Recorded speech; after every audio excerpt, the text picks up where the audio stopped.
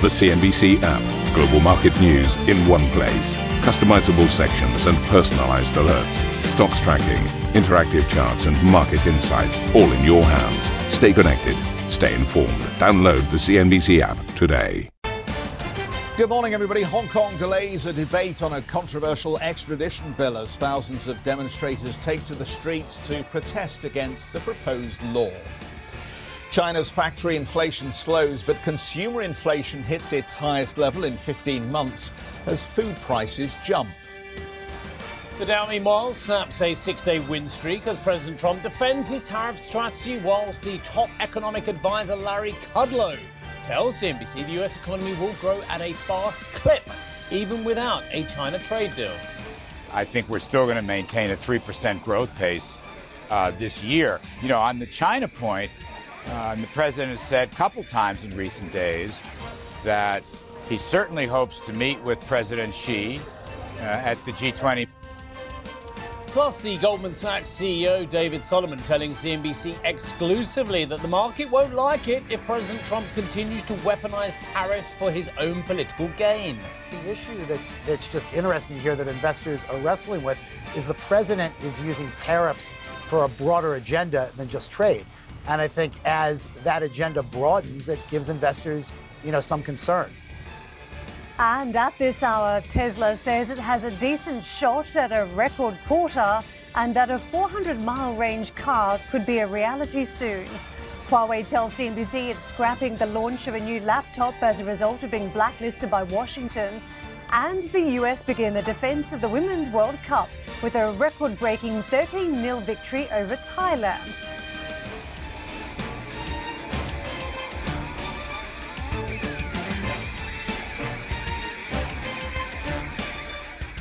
Good morning, you lovely people. Thank you very much indeed for joining us. If you're listening on the podcast, thank you very much indeed for joining us a little bit later on as well. Look, there are lots of questions going around at the moment about inflation, and I'm delighted to tell you all that in a couple of minutes' time, we've got someone who wrote a seminal piece on inflation in 2015 called The Truth About Inflation joining us. That's Paul Donovan of UBS as well. But ahead of that, let me just give you some of my big questions as well. And they start off, as ever these days, with a tweet. A tweet from the president saying we have very low inflation. It's a beautiful thing. Is it? Very simple question.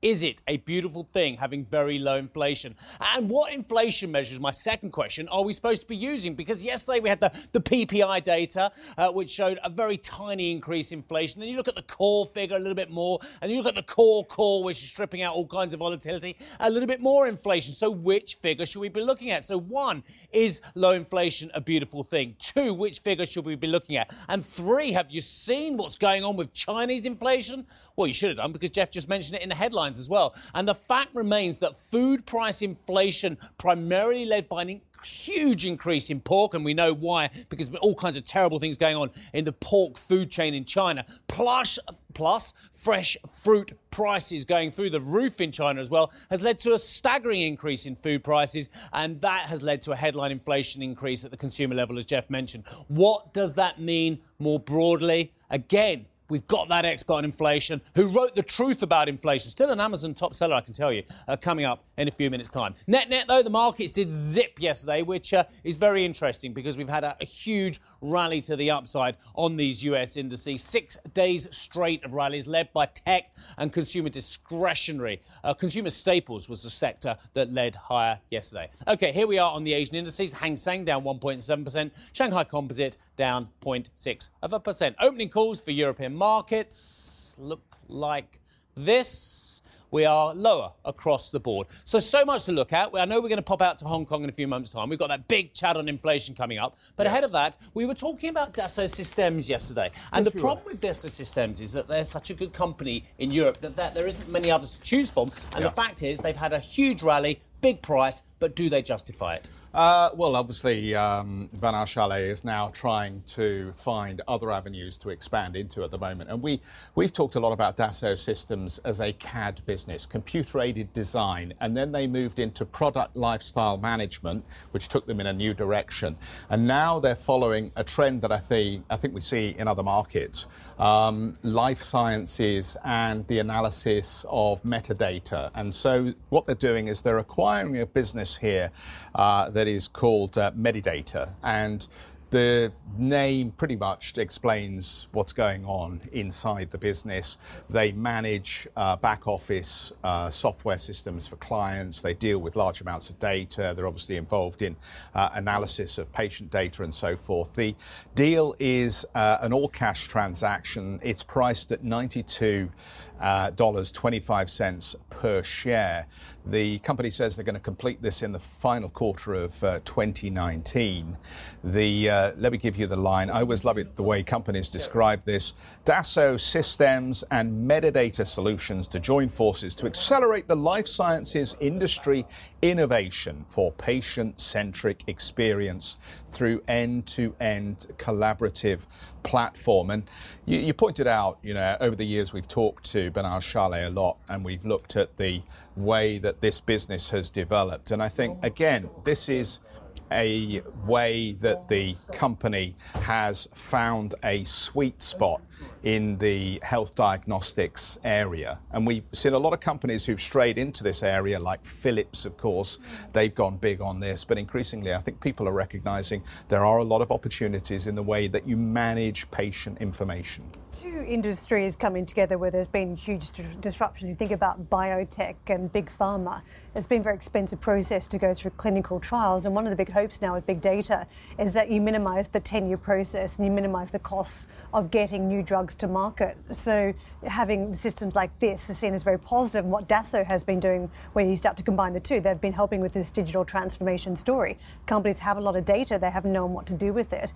And now as they start to crunch the numbers, they come up with better solutions. It's positive revenue and cost side and meeting services that people actually want. Yeah, but this is a metaphor for beyond meat. I mean, look, everything you guys have said is true. Charlet, great. Looking for expansion. Loads of expansion in these areas as well. I can't disagree. Great European company. What I'm saying to our viewers is on the 30th of June 2014, this was a €47 stock. It is now 3 times the price with a 60 times trailing valuation.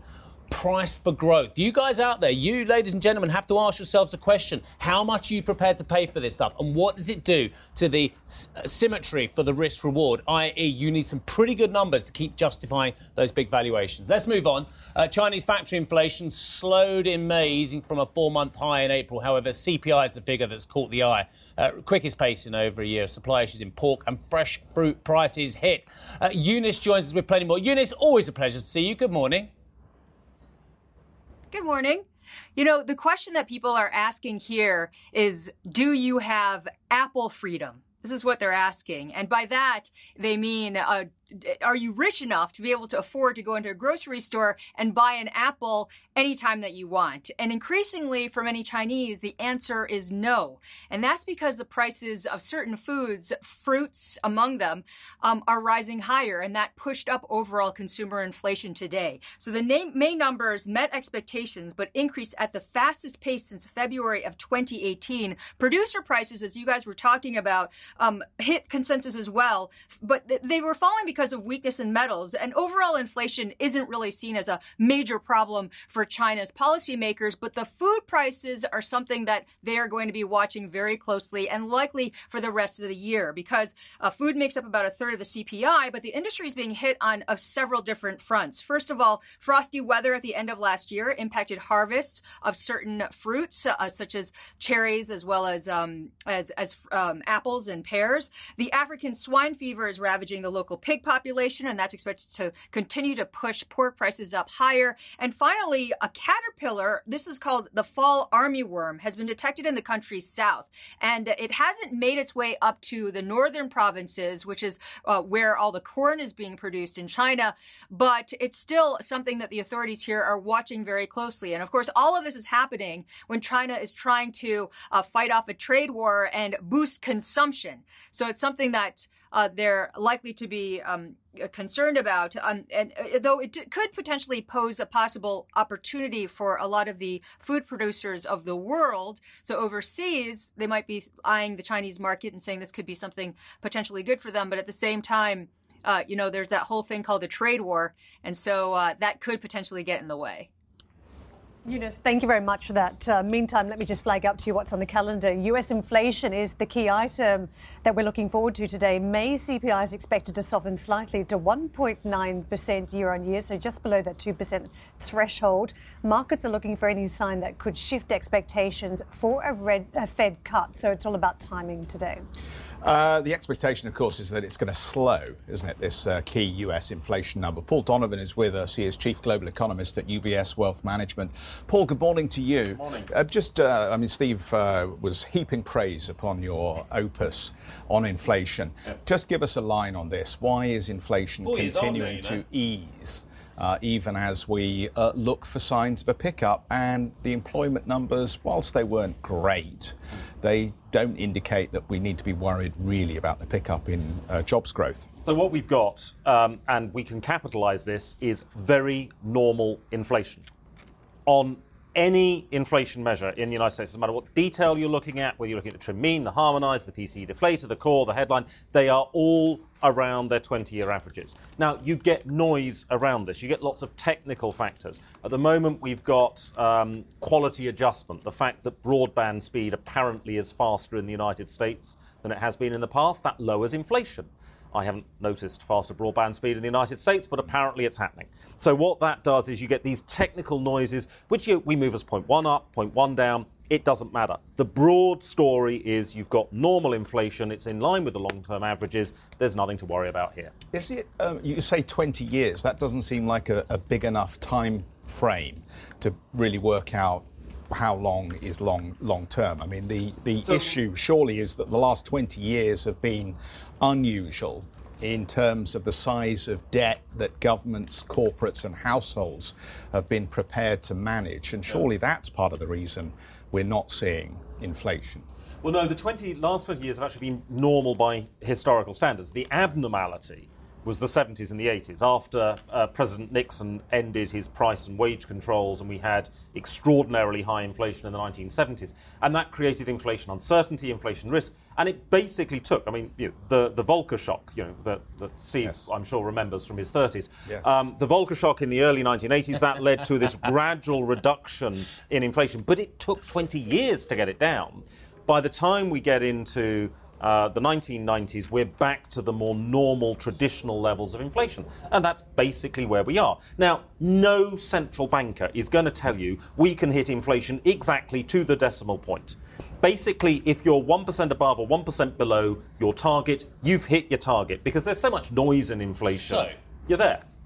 I'm just looking at a chart of you, and well, you're absolutely right. I do remember 1980s inflation. I remember 1970s inflation as well, although I was a little bit younger than Jeff. But my point here is you've got this 20-year average on inflation, but you haven't got a 20-year average on unemployment as well. And I'm guessing it was somewhere between 6 and 7%, the 20-year average. I'm just looking at a chart over the last 20 years, and it looks like that is somewhere near the mean. Yeah.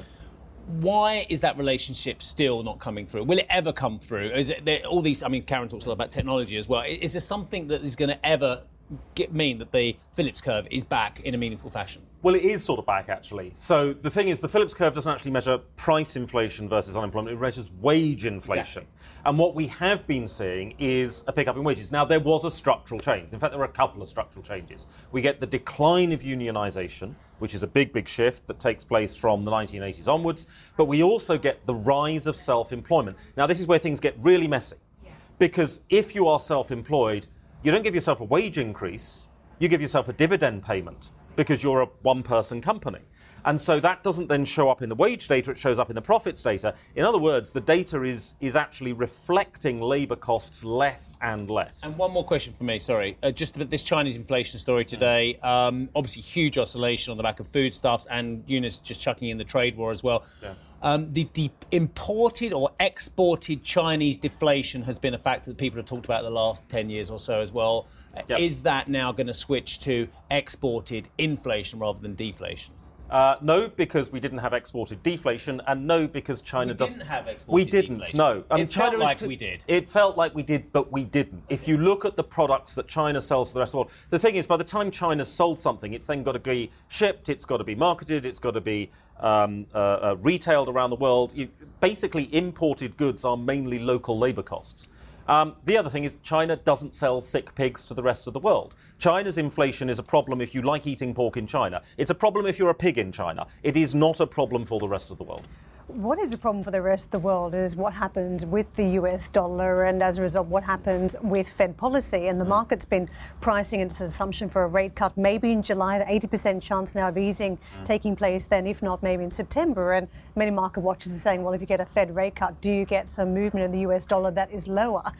Many people who now crunch the numbers say there's no guarantee that the US dollar does in fact move lower if there's a rate cut. What do you make of what's baked into markets for the Fed and the likely ramifications for the trading action? So the one really reassuring thing is markets are absolutely useless at forecasting the Fed. Absolutely appalling. I mean, worse even than TV anchors. They just don't get it right. What any about of the time. economists? No, economists are always perfect. They're We have perfect okay, foresight. just so we know. Yeah, but Where's the pecking order then? So it's economists, TV anchors, then the market, yeah? Economists, the rest of humanity, TV anchors in the market, yes. Okay, thank you. So what we've got at the moment is a situation where the Fed and the markets aren't communicating properly, because the Fed's sitting there and saying, you know what, the economy's fine. There isn't a low inflation problem. Unemployment's extremely low. We're seeing a perfectly normal economy. And the market's saying cut rates because the bond market's lower lip is wobbling. I don't think we're going to get rate cuts. I think if you were going to see a rate cut, it doesn't automatically influence the dollar, because you've got to think about if the Fed has been pushed to the point where it's actually easing policy, what the hell is going on in the US economy and what's going on in the global economy to get the Fed to that point. And so that creates a whole mess of uncertainty around how the dollar would react in those circumstances. We'll come back, Paul. Thanks very much indeed for that for the moment. If you just can't get enough of Squawk Box, let me just point out there is a podcast that covers the programme. You can go to Apple Podcasts, Spotify, or wherever you get your podcast to listen and download today's episode. And for our listeners, stick around for more.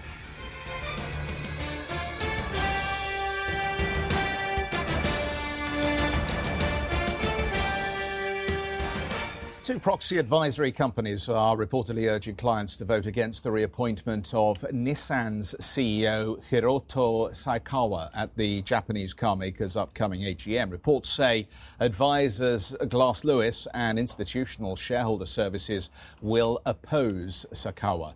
The firms believe he cannot properly oversee company directors following a financial misconduct case involving the former Nissan chairman Carlos Ghosn.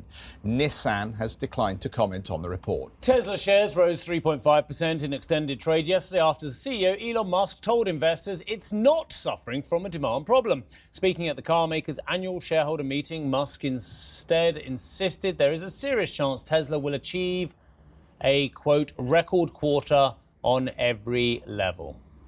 CNBC's Phil LeBeau filed this report.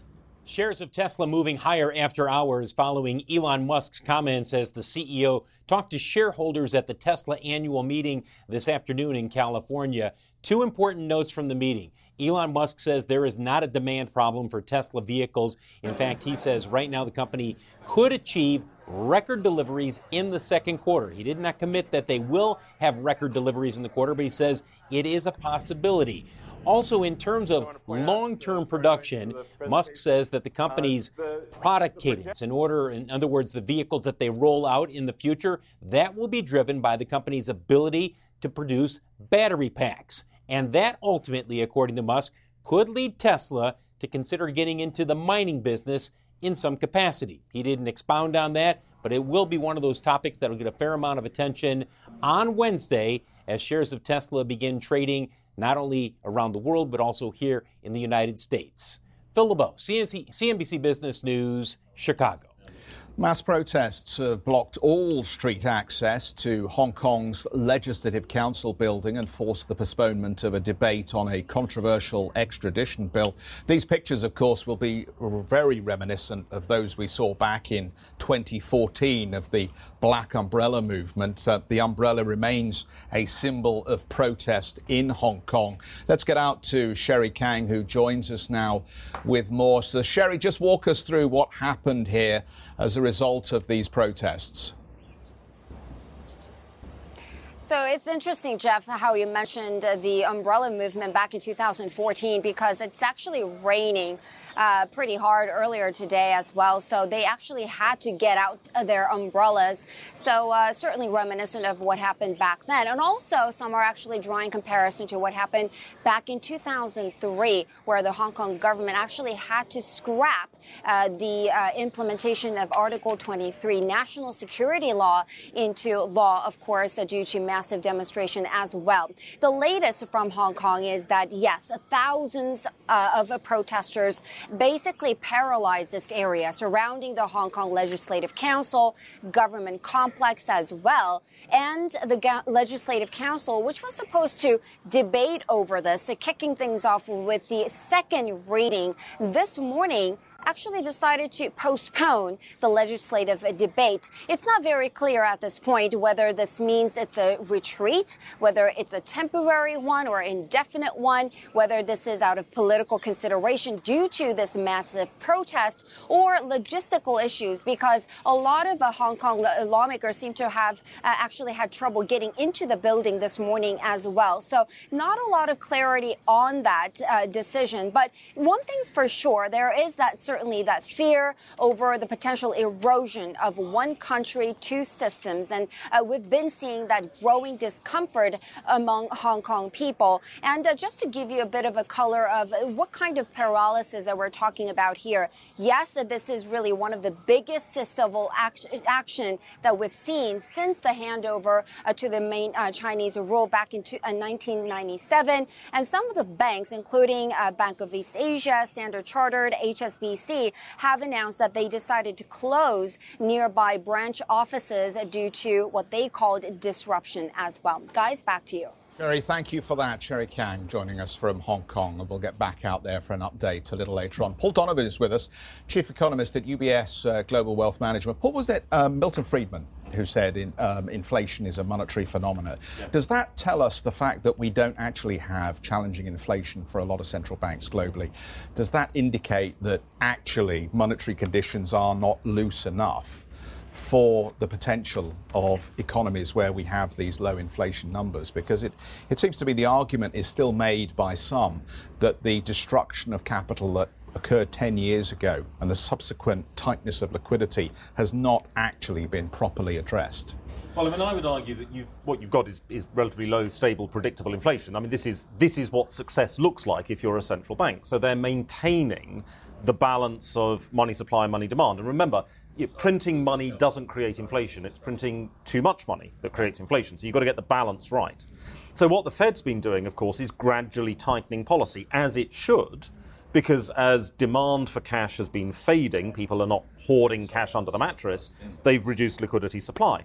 Bank of England has been quite quietly doing the same thing. The Bank of England's balance sheet's been falling as a share of GDP for some time now. The ECB is late to the game, but it's doing that as well. So I would argue that what we've got is actually appropriate policy, that you've got the right amount of liquidity in the system given liquidity demand, and that is signalled by stable inflation rates. What does that mean briefly then for Fed hikes or cuts this year?